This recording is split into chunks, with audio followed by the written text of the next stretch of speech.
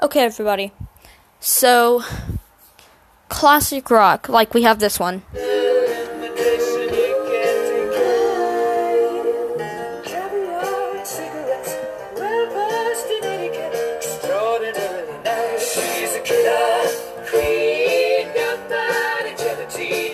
Well, you can automatically tell who that is if you listen to any sort of classic rock, because that is Queen. Killer Queen by, Queen. So, yes, people love that song. In theater arts, I'm in high school, by the way. So in theater arts, we had a project, and it was sign language. And I had a couple friends do Queen. Well, my friend that's a woman, her name is Gracie. Not, tell the last name.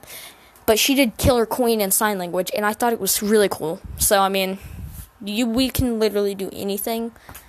So classic rock is kind of always there to help you. It always really has a background. Like country has sex, liquor, and love.